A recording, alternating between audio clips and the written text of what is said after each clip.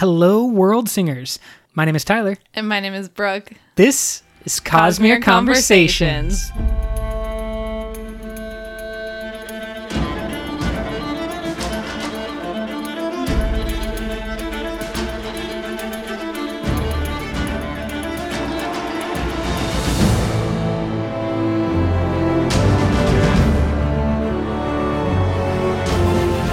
We are back for another episode. It has been a hot minute. It's been a little while. It's been a bit.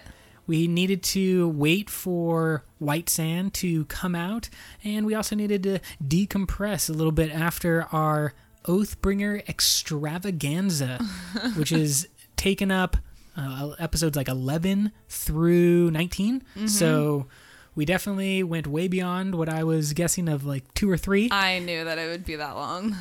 And it was a good prediction on your part.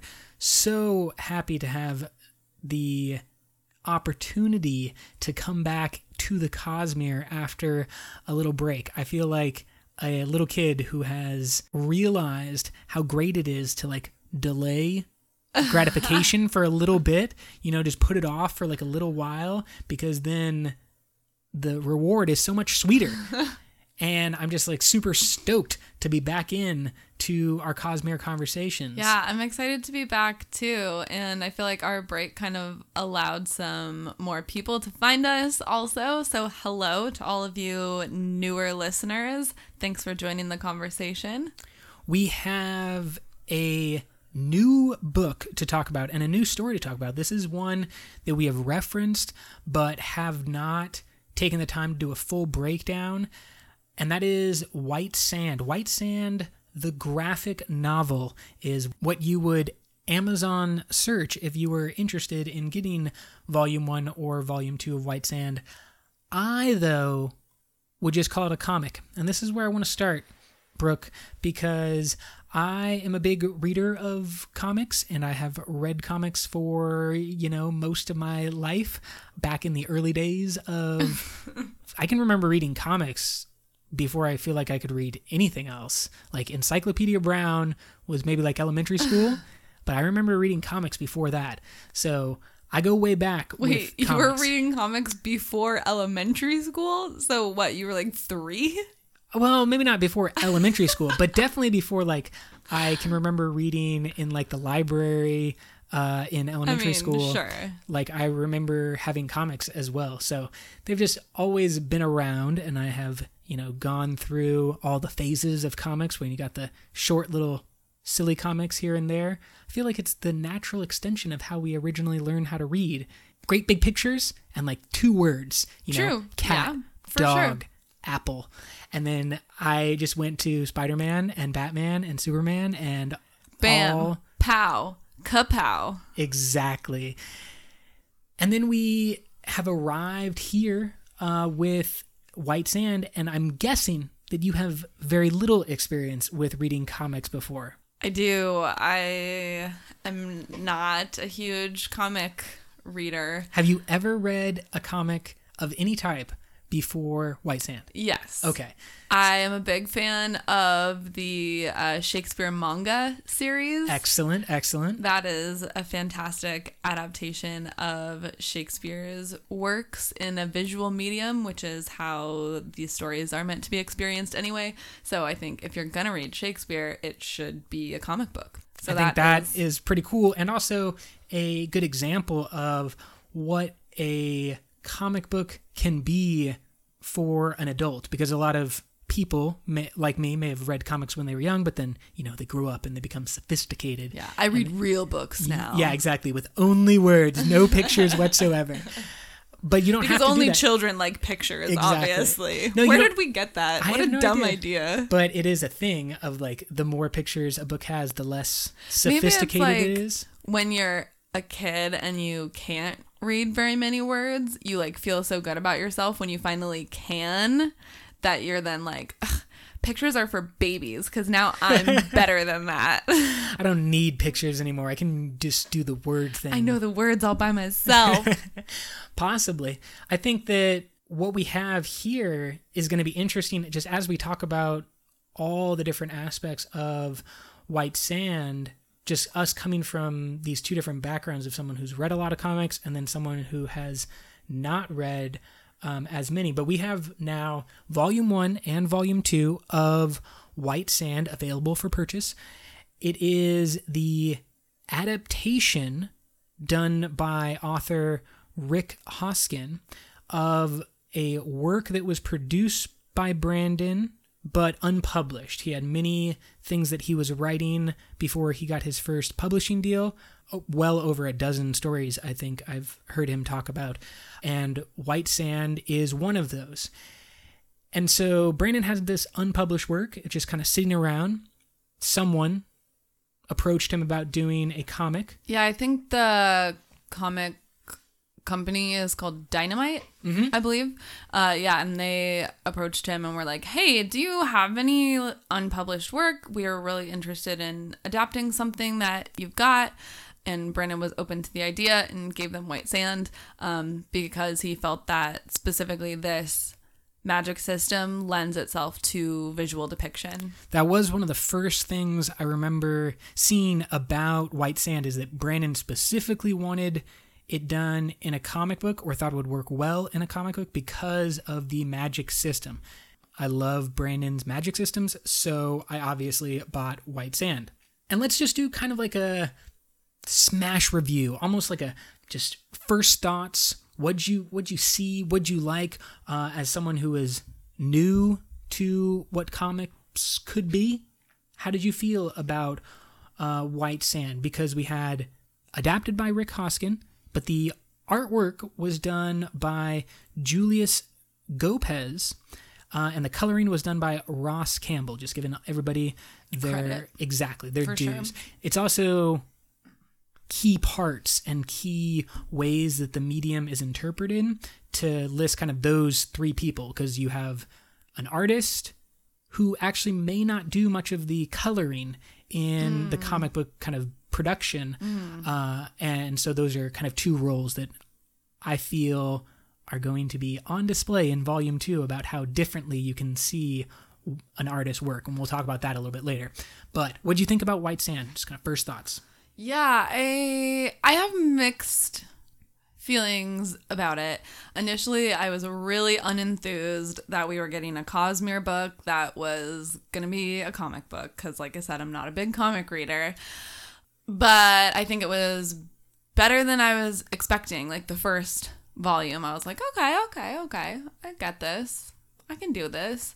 I do think that I miss the depth of world building that you get in an actual book that you really don't get in a comic book, because of the format, and everything has to be done through exposition or not at all.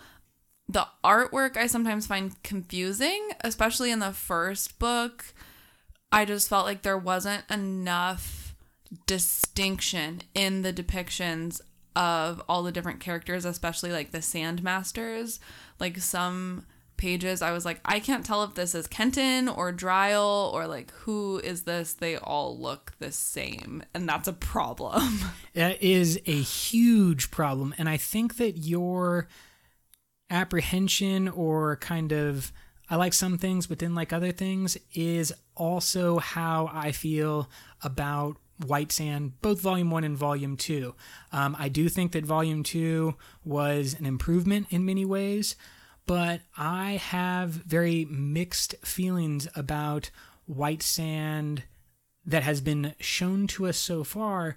At the same time, I have a lot of hope for the possibility of more visual depictions of Brandon's work. Yeah, sure. Like there's a lot of things that I like about it, and I think that's maybe what's so disappointing, is that I feel like there is so much potential that was just not realized. That is a great way of putting it. Potential unrealized, because you mentioned the artwork, which I thought was gorgeous. I mean, I truly believe that the artwork seen in Volume 1 and the vast majority of Volume 2 was really, really impressive. There was an incredible amount of attention to detail. I thought that the style that the artist chose was very unique and kind of one of a kind, where you really got a kind of gritty sense of, for me, it kind of just made the world feel a little dirty and lived in, used.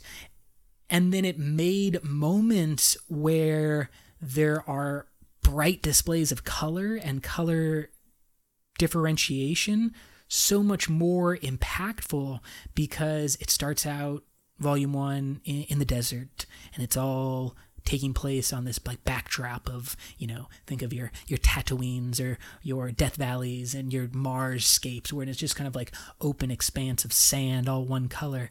And then that's what I get used to over a dozen pages or so. And then boom, they hit you with like the greenery of the city or the visions into the Darksider camps and stuff. And so you could just get a whole new vibe, and you keep that artwork throughout the entire experience. So like, I really liked the pure visual experience, but I'm going to completely agree with you that a lot of it was very confusing and missed opportunities. And I think that goes to what you were saying before, that you have an artist and then you have a colorer. So like the color I thought was great. Exactly like you were saying, they had a great use of color to differentiate between places as well as groups of people. Yes. So that was great. But then I think the issue is more with the artistry rather than the coloring, if that makes sense. It does make sense. And this is kind of the difficulty of comics in general, is you're working, how many brains are involved in any project. Right. You have to really have a concrete vision the more brains that are involved. Yeah. In any type of production of anything. I was going to say that's true of all art. Specificity is key, but especially when you're getting a whole group in on it, like you have to be incredibly specific. So at minimum, we can point to, 5 brains that are working on this, from Brandon's to Rick's to Julius, the artist, to the colorer Ross. We just like have a bunch of brains that are in on this, and there are more, obviously. I don't want to shortchange the team, but without a clear vision and direction, that can kind of go all over the place. And that's a little bit what I felt like, especially in volume 1, it was even worse, is it was like, okay, here's a cool idea. You're going to have Ken fighting off this gigantic sandling, which is attacking him, like bursting through the sand. Mm-hmm. And it's like, cool. You have this kind of neat concept and this unique visual to create. And then you say, okay, artists, now go create it. And they create something that's like cool in its own right. And maybe if you just like took it, a screen grab of the comic and just like presented it to someone, they would be like, that looks cool. But then the story gets lost in just kind of like those moments, or the words don't necessarily line up with what's being shown visually. And so I just felt like there was a lot of missed opportunities and loss of like the potential of what this comic could be. Yeah, and I think too, the goal, or like one of the reasons to turn this story into a graphic novel, like we said earlier, is because it lends itself to visual depiction. And to me, like, I find the magic system in Mistborn like a little bit confusing or like hard to imagine. So I'm thinking like, oh, that would be great if I had a visual that would kind of help me envision this magic system. But I think it falls short of that. And there's a lot of places where Kenton is using sand mastery and it should help, but it just confuses me even more. Yes. And I felt like this is probably the biggest thing, is that the comic was created in order to visually show sand bending. Yeah. And it fails at that, essentially. I agree. I don't think it does a good job at all. I don't understand the way that sand bending works. Sand mastery is what they call it. But come on, Avatar: The Last Airbender fans. It's sand bending. That's what's going on here. The way that the sand bending works, I'm not really sure, like the physics of it, where when you, even though I agree Mistborn has a very complex magic system, I could, and because of the repetition, start to understand it. And then by the end, I really felt like, okay, I have a grasp. By the end of volume 1, I literally knew nothing more about sandbending than I did at the begining. Yeah. Other than it just like, look cool. Which I think is fine from like a more theory, philosophical perspective, but I at least want to know what is happening physically in the world, you know? And I felt like I didn't even understand that, where there's a few points, even in volume 2, I think it gets better in volume 2, but it's still confusing, where Kenton's like, I'm using my sand mastery to fight this thing or person. But it's like just a picture of him surrounded by sand, and you're just like, so what actually are you doing? And like one of the things early on that Kenton experiences and vocalizes is that he was naturally not as endowed, even though it has nothing to do with the shard of endowment, with as much magic potential as other sand acolytes in the Diem, the group that he is a part of, and his father is the Mastrel of. Actually, Lord Mastrel, because Mastrel is another rank. So he is literally at the very top of the Diem, and he gives birth and raises this not very powerful Sandmaster who continually says, because I was not as naturally talented, I had to be more like finesse oriented, and I learned how to use the sword where everyone else just relies on their sand mastery and their little ribbons that they can create. And you are seen as cool if you can create 12 ribbons, and you're seen as weak if you can only create 1 ribbon. Well, I can only create 1 ribbon, but I learned to do all this cool stuff with it. And then I have no idea what the cool stuff he learned to do with his 1 ribbon. Like, what is different about his 1 ribbon use compared to anybody else? I never see anything that backs up that claim, which is obviously what I should be most seeing and most experiencing. Yeah, exactly. So I felt like, and what this series does well, I think, are the other parts of the story, right? Where like people are talking, you see like different places and different people, and like all of that works really well, is super interesting. Like everything with Chris is fantastic and visually stimulating, as well as, you know, it makes sense cognitively. But I feel like the whole point was the sand mastery, and that is the one thing that it doesn't do well. So I think that that's a good kind of first reaction to what we experience with White Sand. I don't think that this is, well, I know it's not my favorite work that's been brought to life by Brandon Sanderson. I don't think that currently, through Volume 1 and Volume 2, this is a 100% necessary recommend. Like, I wouldn't start anybody with this. Even if they were like, I'm not really into it, but I love comics, I still don't think I would start them with this thing. I think the only way I recommend this is if someone is already into the Cosmere, and then it's like, oh, hey, this is like the first time we see Chris, and like, it's like a cool, fun Easter egg for an existing fan. Now, I will say, and what I want to do next, is to try to start breaking down the different aspects that we see in White Sand, and maybe we can unveil the Cosmere significance, because I do feel like, despite the problems that were introduced, this is still a work of Sanderson's mind, and there are Cosmere hints going on. Yeah, there's definitely good Cosmere stuff.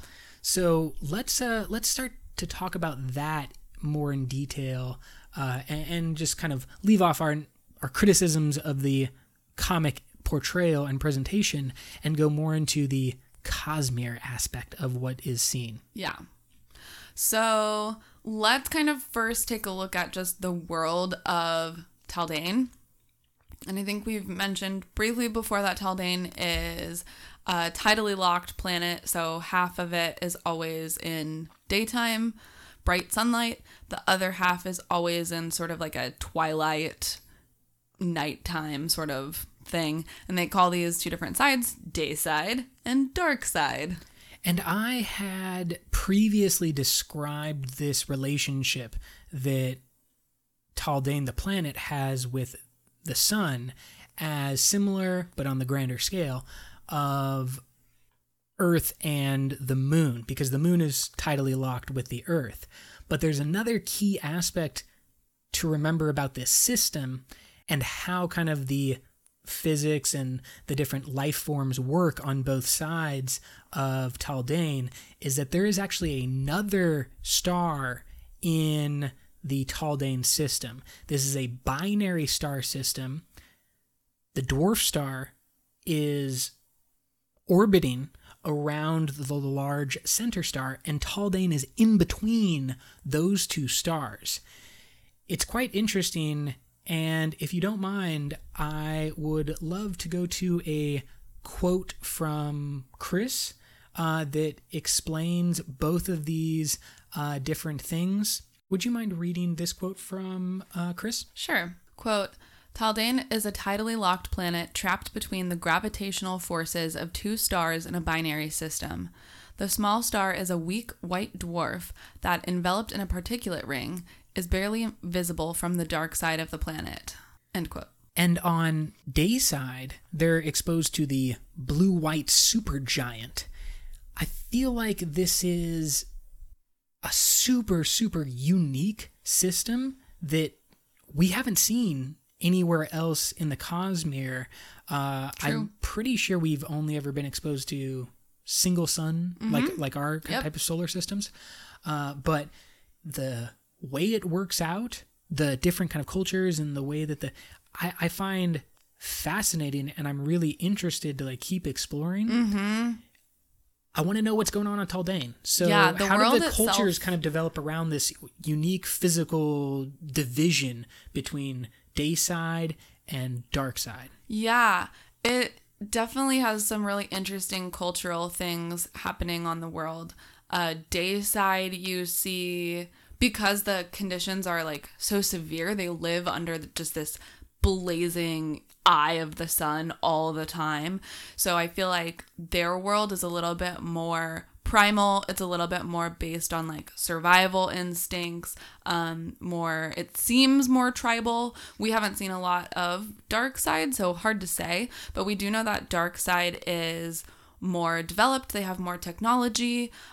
Everyone that we've seen from Darkside is a scholar, which makes me think it's dark outside all the time, so people just sit read and books. study. Yeah. Whereas on Dayside, they're out, looking for food and water and fighting, and there's a lot of action.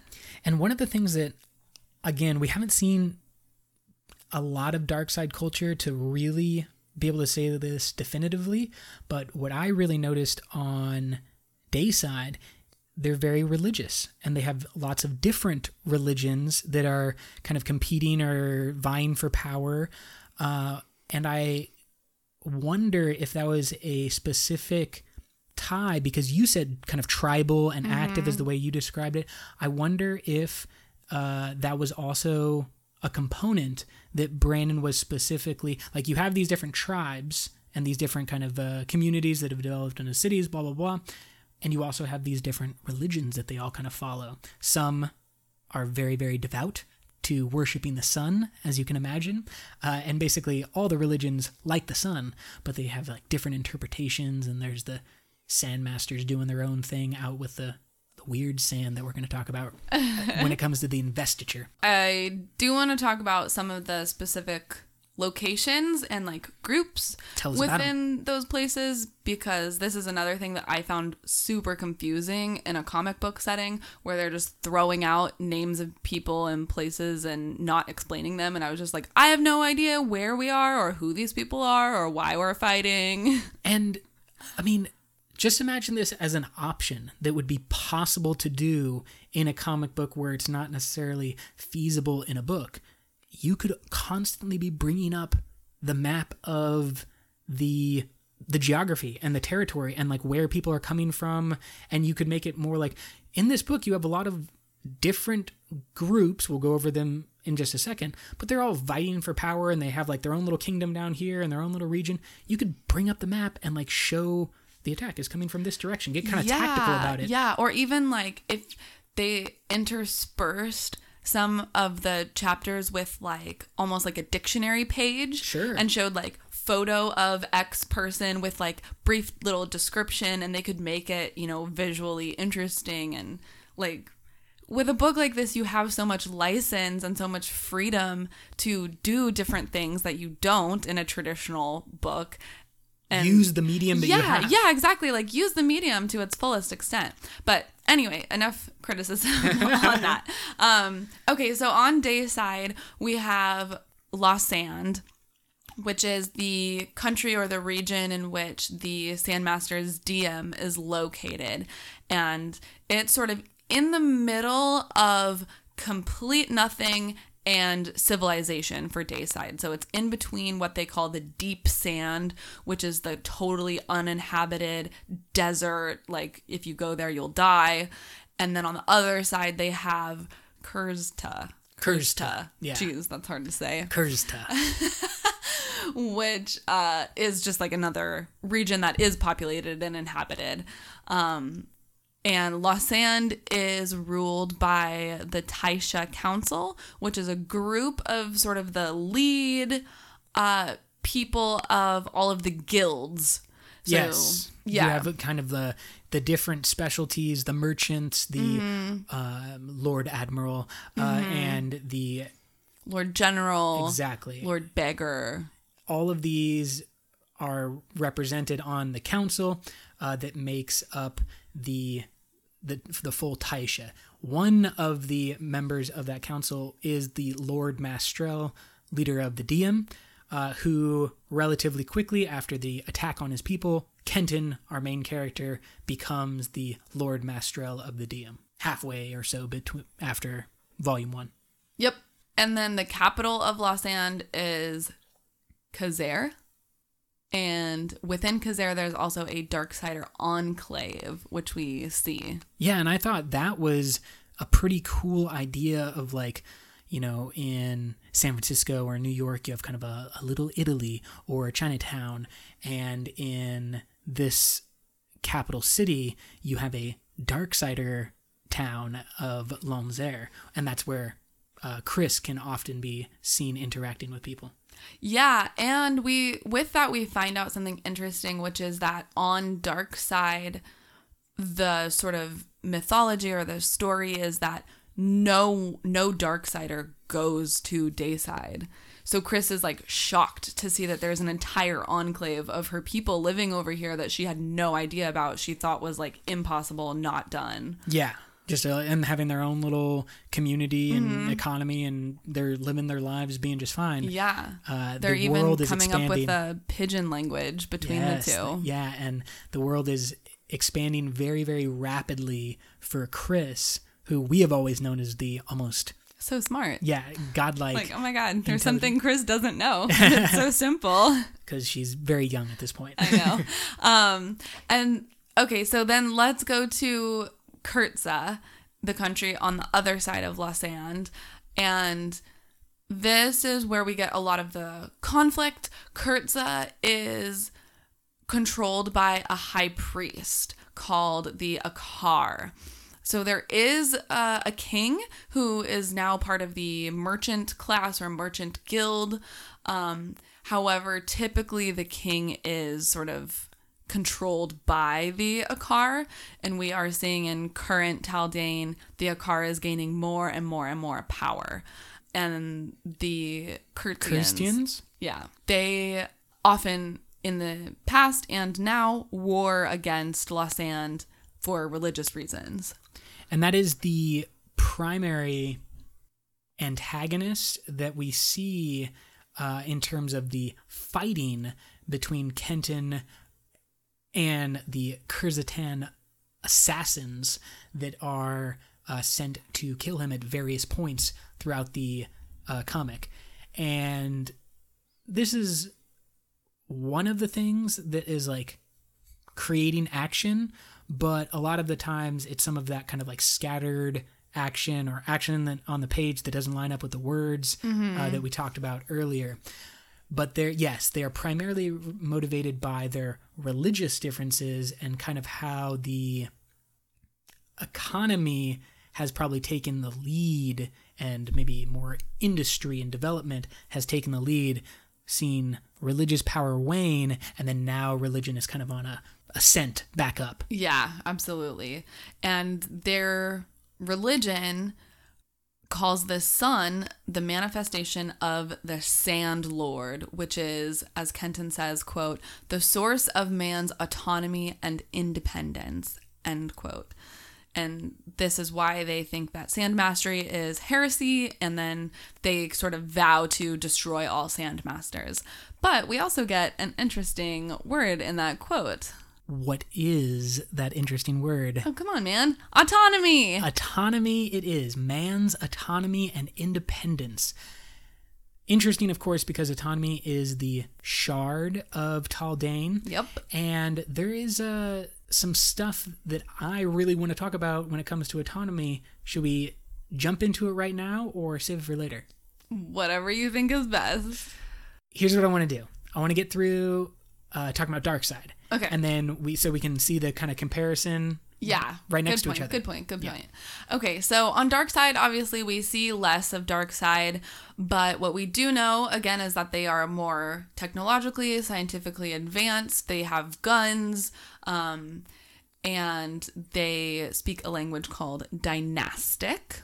Which is probably referencing the dynasty that Chris is a part of. Hey, there you go. Chris is a princess? Is that her? She is a duchess. A duchess, that's right. So she is a duchess of a dynasty that I am guessing in Darkseid past came to power and used their own language and took over everything. Most likely. That's generally how you get languages named after you, is you just have to take over everything. So Chris is from Ellis, a country on Darkseid. She was engaged to the Prince of Ellis, Gevelden, which is the whole reason that has brought her to Dayside. I also want to mention a characteristic of the Darksiders, which this is another point where I feel like I should have known this just from reading the comic, but I did not. And it would have been a great thing to depict in a visual medium. But Darksiders, because of the light that they do get sort of filtered to their planet, it's mostly UV light, which affects how all life grows on that side of the planet. And this has caused Darksiders to have illuminated teeth, eyes, and nails. Which, again, is something that you should recognize through a comic very, very quickly. Yeah, like that would be so cool. Anytime to have they're depicted. in a dark place, which is often for Chris, because they go to the Enclave that's all dark, everyone's teeth and eyes and nails should all be bright and illuminated. And I don't remember any scene that really showed that off. Yeah, I agree. And so we have it has nothing to do with magic. It's said to be only be about the physics of living in a place that's primarily kept alive by UV light. Yeah. It also is why Darksiders have dark skin, despite not living in a traditional climate for a high melanin content. Right. So this I thought was interesting too. Like when I first started reading White Sand, it was like, wait, how come the people who are in the sun all the time have paler skin than the people who live in the dark? That doesn't make any sense. But it's UV because light. Exactly. It's very cool. I mean, it is cool. I think that one of the unique things about the Cosmere in general is that for me it's not easy to give a earthbound nationality or ethnicity to any of the groups in the Cosmere. I find that a good example of Brandon's skill as an author is that he's not like making a carbon copy of, say, like the Amazonians, like these are tribal people who live in a rainforest. I was like, okay, so they're Amazons, or just whatever. Pick a group, a nationality, ethnicity. It's not like he's just transplanting people from Earth into the Cosmere. He's creating something unique. Absolutely, and he draws on things from our world, obviously, of course. But he puts them together in a way that like stretches my brain. I feel like in a really good, healthy way. Okay, so I found the magic and the Cosmere knowledge gained from White Sand to be very important. Despite not loving the comic as a whole, I think that some of the stuff that we pick up is really worth mentioning and worth talking about.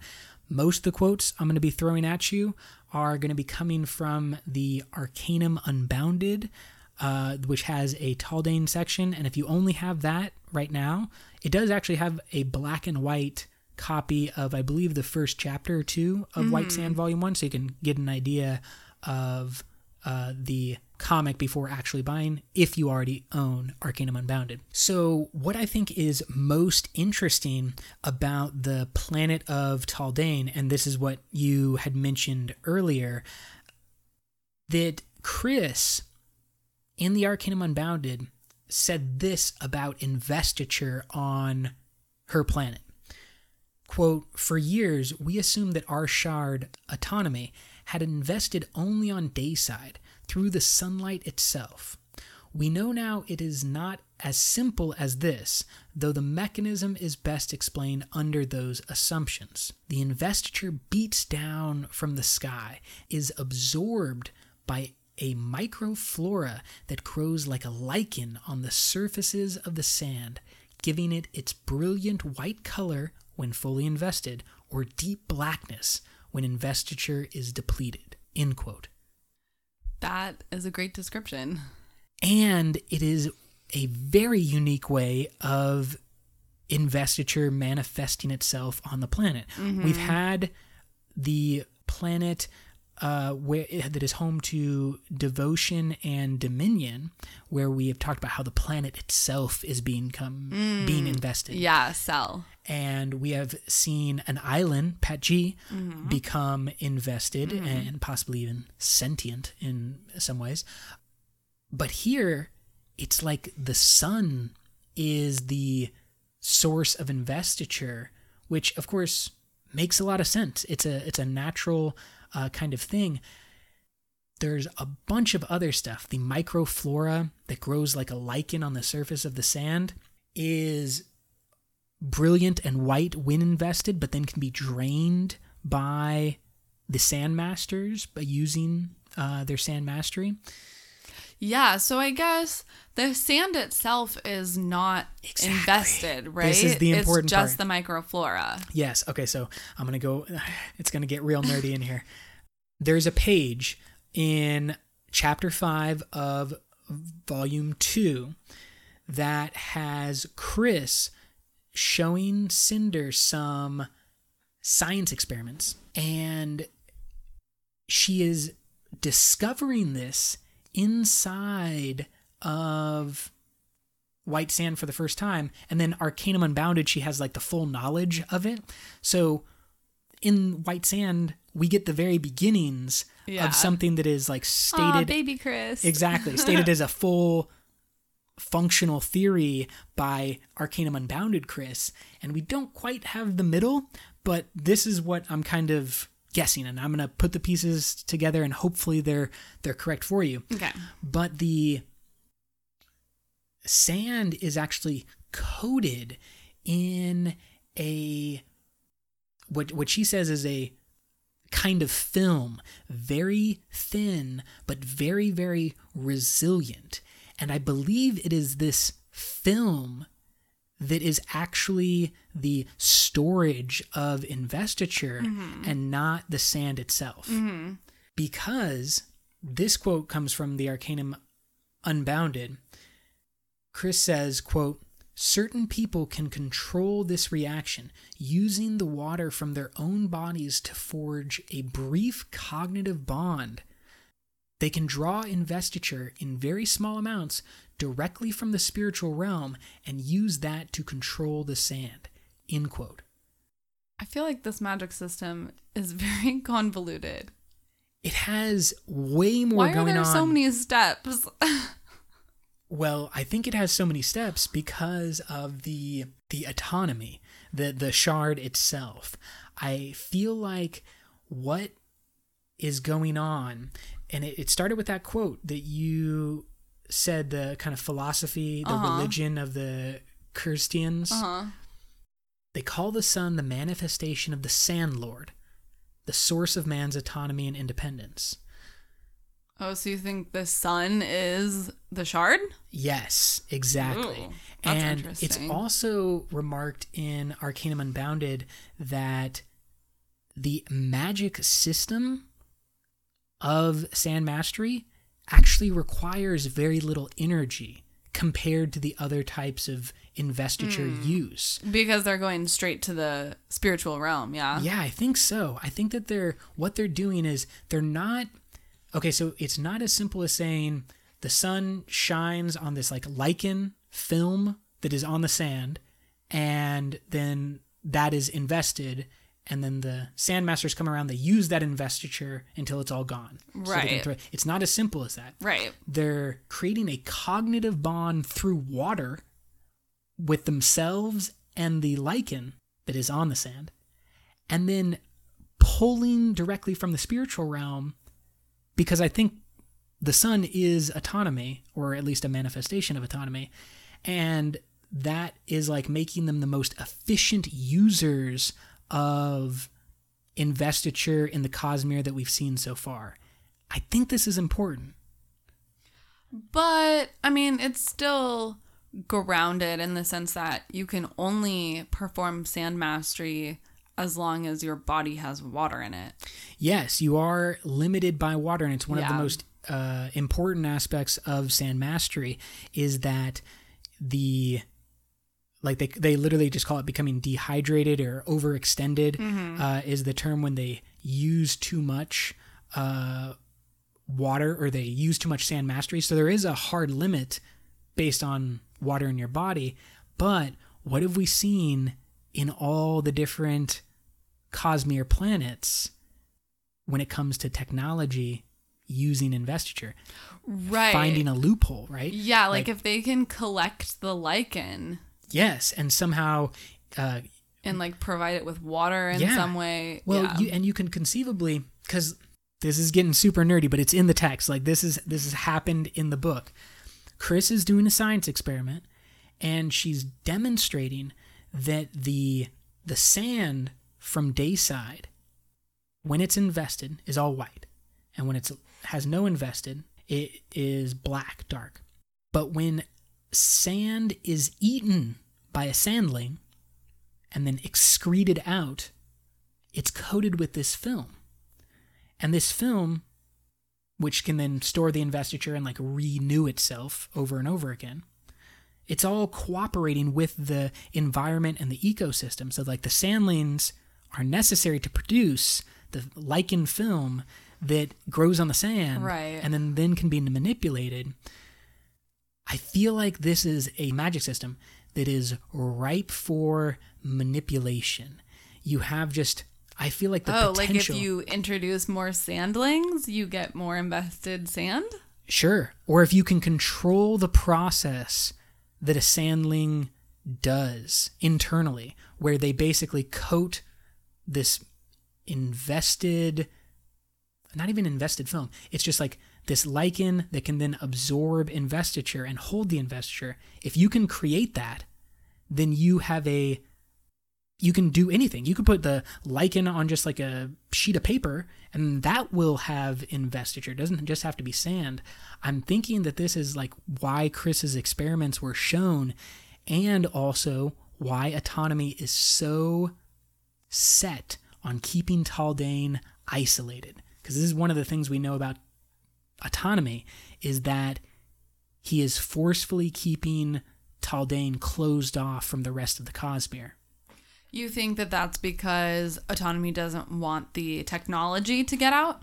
I'm not 100% certain, but I do think that what we have seen elsewhere in the Cosmere is types of investiture and types of like magic being passed around and sold, and there's the Cosmere economy that I always talk about. Autonomy, probably because of the intent of the shard, doesn't want any of that going on. I feel like all the other energy sources and the sources of investiture, Storm on Roshar, so on and so forth, I feel like they're not as good as the sun, because the sun, impacts the entire planet, the entire life. Everything is then built around this like process of natural investiture. It's in everybody. You can tap in just as a Daysider and possibly as a Darksider too. You can tap into the spiritual realm directly, even if it's just a little bit. That's not something that necessarily everyone else can do as easily. I feel like there's and why is Chris so old? What is she doing? Is she casually absorbing investiture because that's just like a thing that Taldane people can do to stay alive? Yeah. I don't know, but like weird stuff is going on with Chris to keep her alive for so long, or time dilation, something's going on there. I just feel like there's something really important about the sun as a source of investiture and then like impacting everything else. Does that make sense? Yeah. Do you think you could read the Chris quote from the Arcanum Unbounded when she talks about autonomy's policy? Yeah. Quote, autonomy's policy of isolationism in recent times, in direct contrast to her interference with other planets, I might add, has prevented travel to and from Taldane for many, many years, a fact of which I am all too aware. End quote. So autonomy has a policy of isolationism for her own planet? I thought that was interesting. Yeah. That autonomy is noted as a female. I'm not 100% certain if that is still correct. Right. So, yeah, then we got that's some things question, going on. Yeah. Because everyone thought that autonomy was Trell. Yes. And then we'll talk about what happens at the end of Volume 2. But well, yeah, but I'm just saying yes, Trell, from all of our understanding, is a male. Yes. However, autonomy was or is held by Bavadin. Yes. Who is apparently a female. And there is like no other remark about sexuality or gender when it comes to Bavadin, other than this one line from Chris in the Arcanum Unbounded. Mm. So we don't know. That could have just been her saying like all shards, the shards themselves, she like gives the title of her, and she's maybe not talking like about a ship. Yes, exactly. Because there is, the shard is more like a ship, a vessel. Right. So we have a question here about, are some of our theories about Trell inaccurate? And before we get to Trell in Volume 2, let's talk about just some of the other characters pretty quickly. I just kind of want to introduce the people that we see in White Sand. Could you start us off? Sure, yeah. So obviously we have our protagonist, Kenton. You talked a little bit about him before. So he's recently sort of taken up the mantle of Lord Mastral, a title he never thought he would get, passed down from his father. So he finds himself in this position, and he has some friends along the way to help him out. Yes, Diren is one of his oldest friends, trained with him as an acolyte in the Diem, and now is kind of his right-hand man. He is one of the characters that is actually easier to spot because he has red hair, which makes him stand out. Yeah. Again, in a comic book, it should be super easy to differentiate between characters, but like you said, the Sandmasters all blend in together. Yeah. And then we also have Kenton's best friend, Eric, who is also very distinctive. They do a great job with Eric's character. And he is the son of the Lord General. He's sort of a rogue and a renegade, and has chosen not to follow in his father's footsteps and go into the military. Presumably this is why his father disowned him, and they've been estranged for a while. And Eric has become a merchant, and he ventured to a different country. I want to say it might have been Kurzta, yeah, but I'm not 100% sure. But he has recently come back and sort of allied himself with Kenton once again. Now, I'm not going to pretend like I can pronounce his name. Arik. Arik. Yeah, Arik. Eric. I don't know. So, Arik, to me, has the best page in the entire comic. This is actually towards the end of Volume 2. A bunch of weird things happen at the end of Volume 2. One of them, in my opinion, is that the story gets a lot more direct and directed, in my opinion. It seems like someone with like a real clear vision finally started saying like, this is exactly what is going to be produced. And I feel like it was a huge benefit because on this page with Arik, and I did think about taking pictures of the comic so that you could follow along as a listener. But I think Brooke and I both decided that would be a little bit too much like stealing or freebooting from the artists and the production team. So we don't want to actually take pictures of what I'm talking about. Sorry, but the page that I am referencing is very unique in its layout. It has 3 vertical panels on each page, and then you're seeing it spread left to right. So you have 1, 2, 3 on the left, 1, 2, 3 on the right, and they are mirrored on both of the pages. So on the farthest left, you have a shot of Kenton seated, and he is facing the right. And then on the very far right, you have a shot of Kenton seated, and he is facing the left. And then each internal panel is mimicked with both the visuals and the experience that's going on with the character. This is the greatest comic book page in the entire series. This is what a comic is supposed to be able to do. Yeah, I agree. It's very striking. The visual elements tell the story just as much as the words do.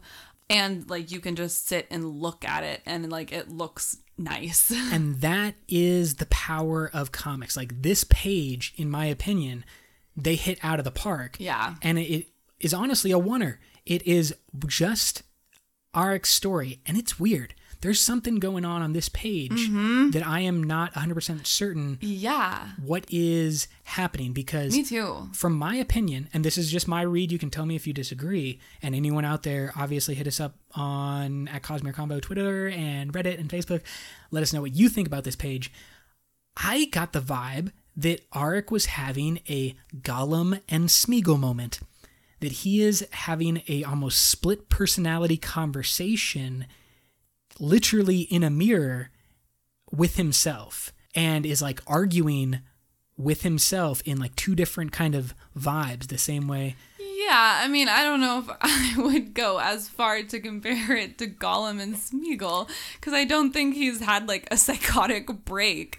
I think he's doing a normal thing that we all do, which is talk to ourselves, especially when we're trying to make an important decision, or like when we're trying to convince ourselves of something, right? We like talk to each other or talk to ourselves in the third person and say like, no, you need to do this right now, or second person, sorry. It especially works out with the artist's choice as well, that he's kind of talking to himself in a mirror and the pages are mirrored. So like, right. I totally agree that might have just been the way that they chose to show and kind of visually match everything up. Just remember, we've had other people in the Cosmere who talk to themselves, but they're not talking to themselves. They're talking to a shard that has some influence in them. And so whether it's a kind of Vin communicating with Ruin, or some type of, I honestly don't know, because we haven't necessarily explored how autonomy's power manifests itself fully on this planet, but like I found the page beautiful, and I found the content very interesting. Yeah, but I think that's like not even the most interesting thing about the content. I think the most interesting thing is that he starts bringing up his past with Kenton. Yes. And what does it sound like? I mean, maybe this was intentional, but I just felt like they all of a sudden started referencing something that I had no reference for, and then there was like no information, and I was kind of like totally lost. But he is kind of, like, they've been friends this whole time and like have gotten along, like everything's cool, but then in this page he's kind of saying that like Kenton used to be like a bad person or did something bad to him, so he should leave before he gets hurt. But like, and then he shows Kenton giving him a gift, but like the gift was evil or something. I don't know. I found it all very confusing. Well, see, I didn't find the reference of like evil or bad. I just felt it as kind of a, like, again, okay, so I thought that Eric might be having a psychotic break, mental split type of thing. I also got the vibe from this page that Arik may have had some more feelings for Kenton than Kenton had for him. This is not 100% on the page. I'm kind of reading between the lines, but quoted directly, Arik says, quote, "All these years and Kenton still thinks your father drove you away. He doesn't have any clue. Don't kid yourself that he's changed when he hasn't. He cares nothing for others. All he cares about is his fight and his success." End quote. Yeah, definitely. Which I feel like is so at odds with everything we've seen from Kenton. Like, yeah, when we first see him, he's kind of rebellious and headstrong. But I don't think we've ever seen Kenton fit that description of like being really self-centered and like only concerned about himself. Like the whole time he's been trying to save the Diem. Yeah, they did try to kind of make this more clear at one point when like Kenton is like owning up to Chris about how he was in the past when they first met and how he's kind of changed now. But I think this is more like, again, a lack of showing in the early pages, in the early part of Volume 1, the backstory that they wanted to have so that they could do this now. You know, they're kind of retconning a little bit where it's like, you didn't necessarily show this, but you're now trying to tell us that this is what we saw in the past. Yeah, it just seems like it doesn't line up. And that's why, like, okay, so I don't know why I went so deep with this, but I literally thought that there was kind of like a scorned lover thing going on here. Yeah, I was actually thinking that too. That's the vibe that I got, is that, okay, so you just said you didn't see on the page Kenton as like this super self-centered person. And I'm going to agree I didn't see that either. It could have either A, been that they meant to show that and they did a bad job of it, or B, they did not mean to show that because that is not who Kenton was, but it's the interpretation that Arik has. Why would he have that interpretation? Maybe because he's a scorned lover. Maybe because he wanted a little bit more from the friendship with Kenton than he got, and he kind of manifested that in his own mind as Kenton super selfish. Kenton never looks to anyone else out of his own success. He's just trying to look out for Kenton and never thinks about me. Well, and combined with him saying Kenton still thinks that I went away because of my dad. Yes. But like he doesn't know the truth. And that I also found confusing because I was like, wait, so did Kenton like do something to him? Like what? Well, but it makes more sense if you think of it as like, oh, if Eric was like in love with him and didn't think that there was any chance in, you know, anything happening and was just like, okay, I just need to get away from this. Yes. That makes a lot more sense. And this is in the last 10, 20 pages maybe of Volume 2.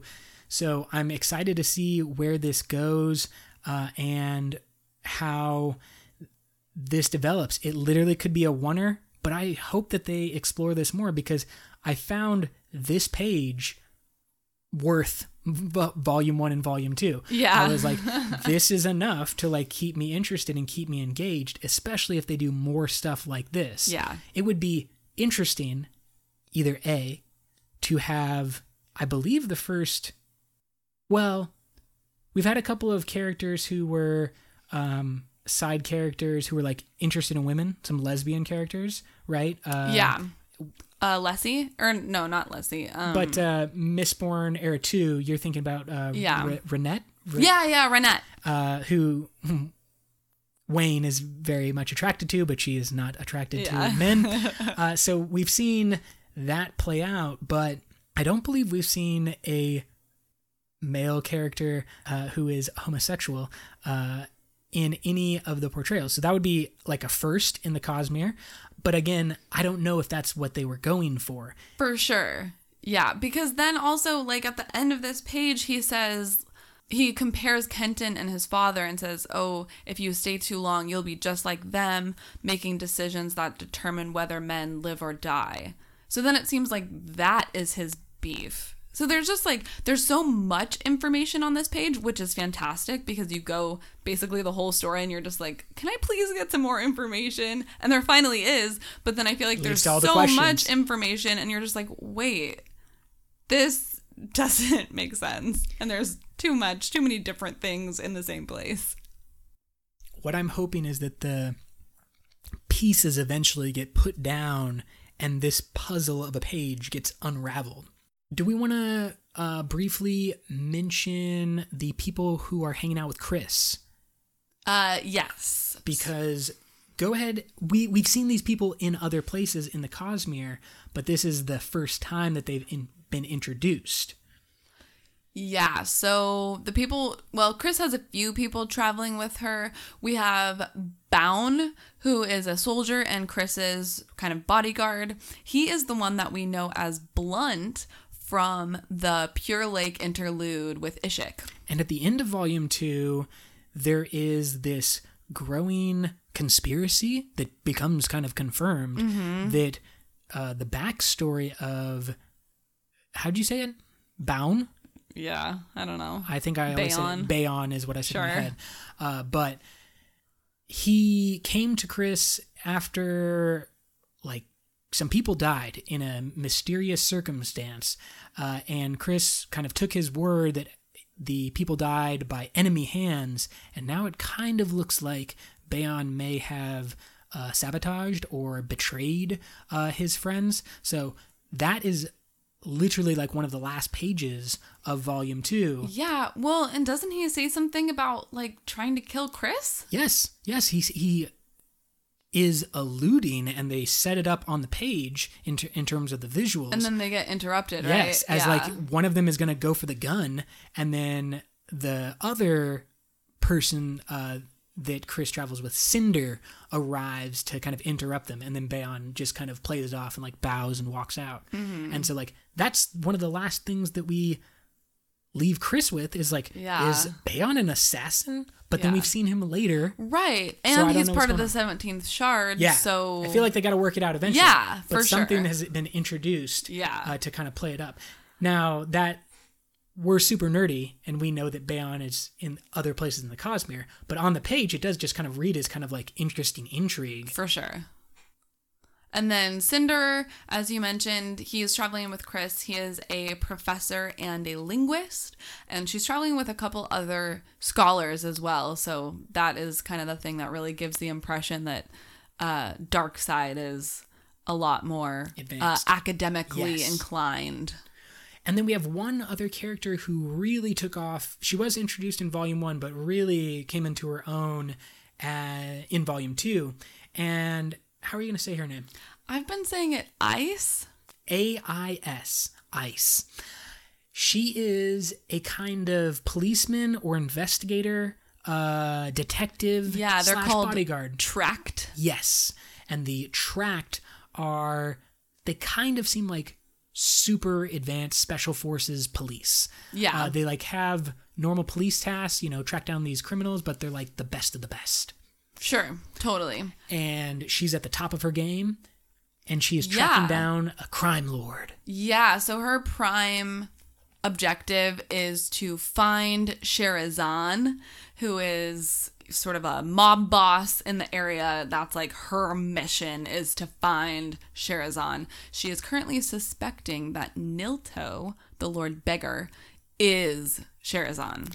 But she has been assigned by the Taisha Council to guard Kenton. She is a Kurstian. Yes. She is a Kurstian who believes that the Sandmasters are heretics and blasphemous and against her god and against her religion.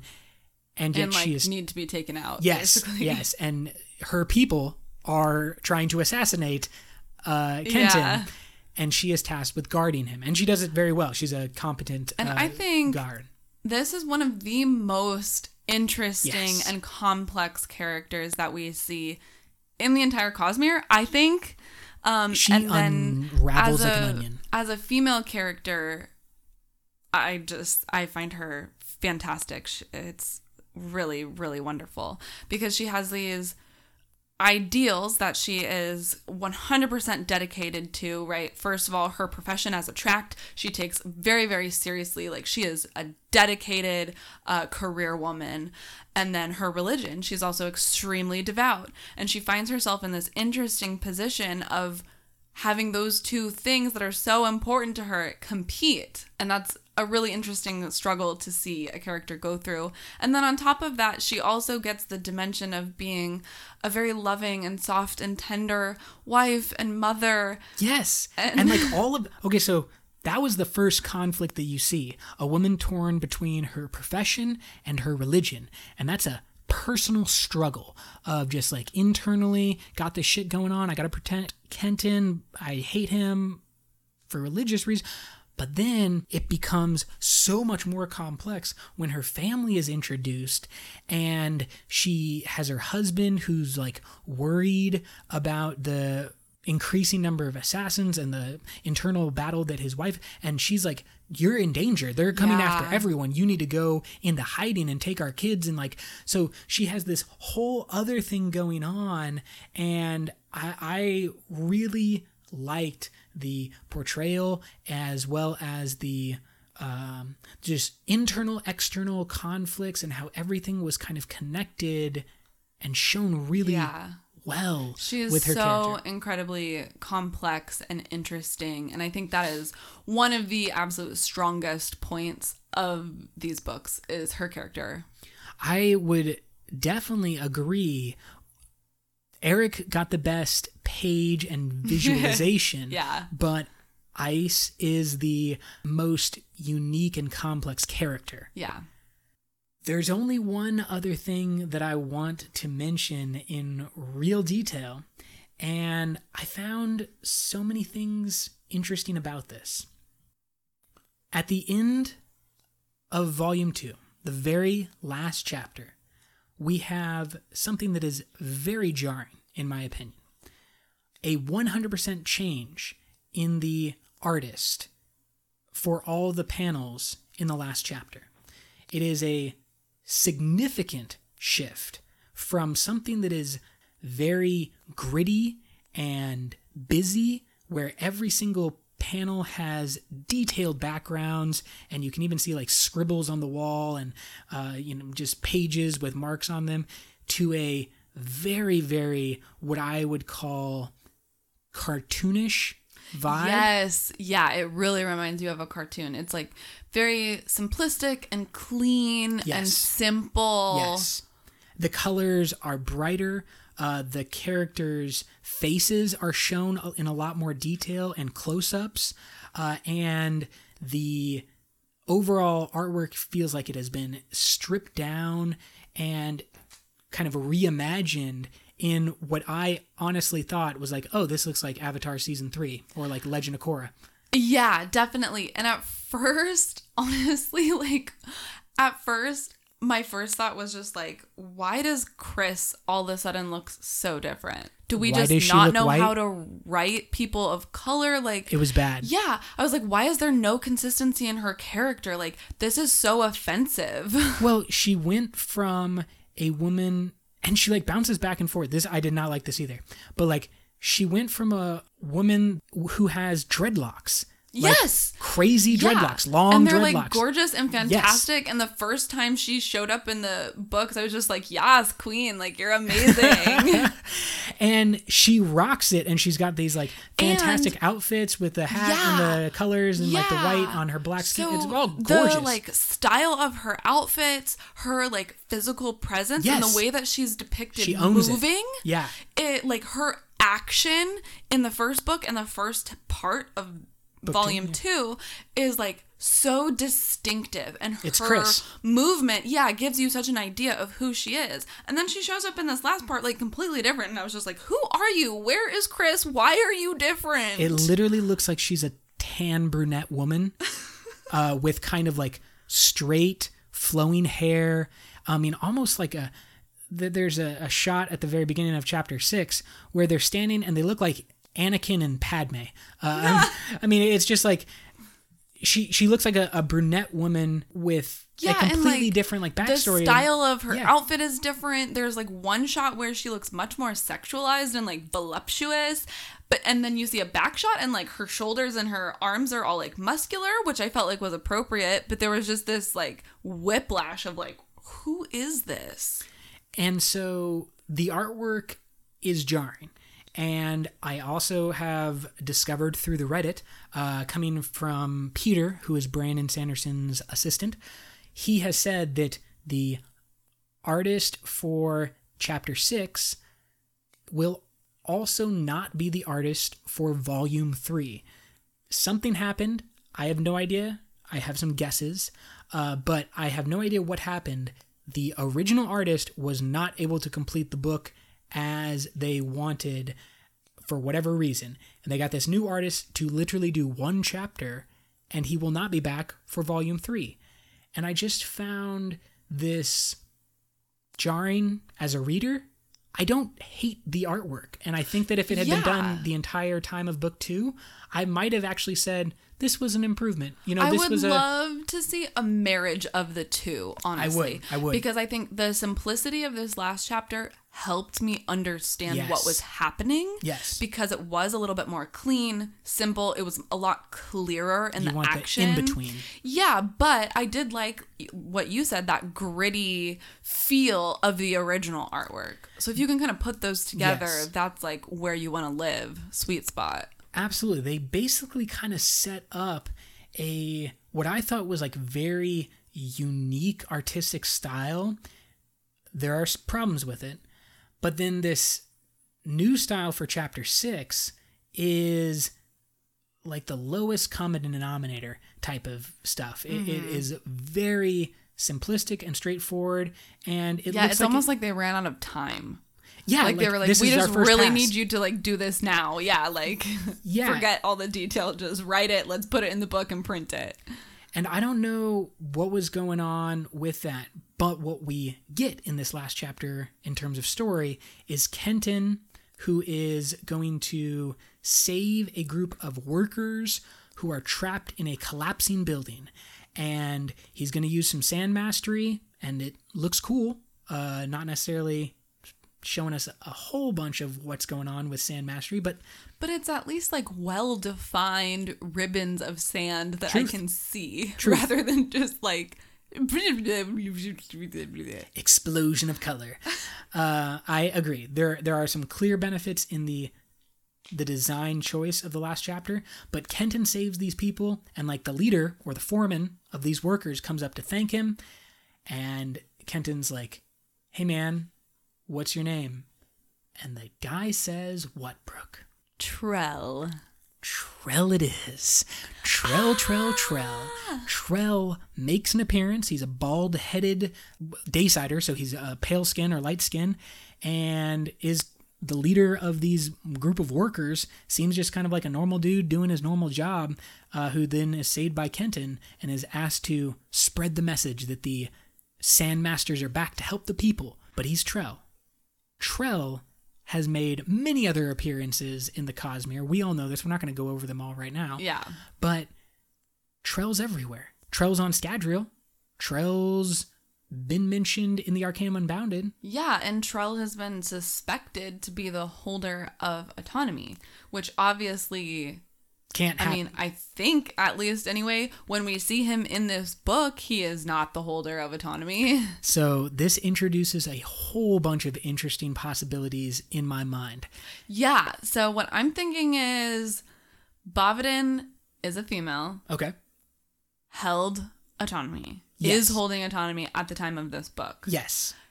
At some point in the future, from White Sand Volume 2, Trell somehow takes over. Yes. And assumes the shard of autonomy. I think that is a possibility, and would then maybe explain why the presence that is seen as like the red cloud around Scadrial and the corruption of metals on Scadrial in Mistborn Era 2 is so associated with the name Trell because he becomes a shard holder and then starts to mess with other systems. However, I have a secondary theory, and it's a little bit crazier. Okay. We know that Bavadin was the original holder of the Shard Autonomy. We can assume that Trell cannot be Bavadin because, the planet exists and Trell looks like this normal dude. So how about your theory is a good one, and I think it's a total possibility. But here's my theory. Trell, as well as Kenton and the team that we have built up in White Sand, is going to become more important, but he hasn't become important yet. He's also not going to become Autonomy. Here's where my theory goes way different. We also know in the Cosmere, the planet of Threnody was once home of the Shard of Ambition. And Ambition was fighting with Odium in the past. Lost around Threnody, the planet of Threnody. She got beaten up, or he got beaten up. They got beaten up. We don't know if they died, but we don't know what happened to them after the loss at Threnody. Here's my theory. Odium was able to either kill or take the Shard of Ambition and then use that as a bargaining chip to form an alliance with someone who would never form an alliance based on their intent, which is autonomy. Autonomy, all about doing things yourself, pulling yourself up by the bootstraps. Not big on alliances, but we kind of assume that Autonomy and Odium are working together. Yeah. So I think that Odium was like, hey, Autonomy, you looking good, Bavadin? You want to partner up with me? And Bavadin is all like, no. And he's like, what if I give you another shard? And he gives maybe a splinter, maybe the whole thing, but he gives Ambition to Autonomy. And then throughout a series of events that we do not know, Trell becomes like a champion of Autonomy, and she gifts him and makes him Ambition. And so what you have is Trell with Ambition partnered with Autonomy, who's allied with Odium. Okay. That's my crazy theory right now. It. Yeah. It is a little crazy, but I like it. Is just kind of connecting pieces that are up in the air right now. Yeah. So it's not written, and that's complete speculation. And people shoot it down if you can on the Twitter at Cosmere Convo, Reddit, on Facebook. We're everywhere. We love it. We love you guys. Thank you so much. We're passing huge milestones in terms of number of downloads. So much appreciation. So much love. It's so much fun for us. It's a little bit of work, but it's so much fun to do the work, and we just nerd out. Yeah, it's mostly fun. It's definitely mostly fun. And we really appreciate all the feedback that we have gotten. I know people are super interested in more Cosmere conversations, but we're out of books. We have done all the books, Brooke. I know, we really have. And there's nothing on the horizon for a while. Oh my gosh, so sad. So we are open for suggestions, but I think what we are going to call this episode 20 is the end of season 1 of Cosmere Conversations. 20 episodes, a great start, or instead of rereading everything, maybe just turn on one episode at any time you ever want and just be like, oh, cool, now I can learn a little bit about White Sand. Or, let's, before reading Stormlight Archive 4, I want to go back and listen to all of our Oathbringer breakdowns. Ooh, yeah. That will be a clutch when the next Stormlight comes out. Exactly. And so we hope that you spread the message of Cosmere Conversation. We're definitely still going to make episodes in the future, but it is, I think, a good time to say a job well done on season 1. Congrats. Thank you, everyone. Go team. Yeah, we did it. You did it. We're all amazing. Until next time, life before death. Strength before weakness. Journey before destination.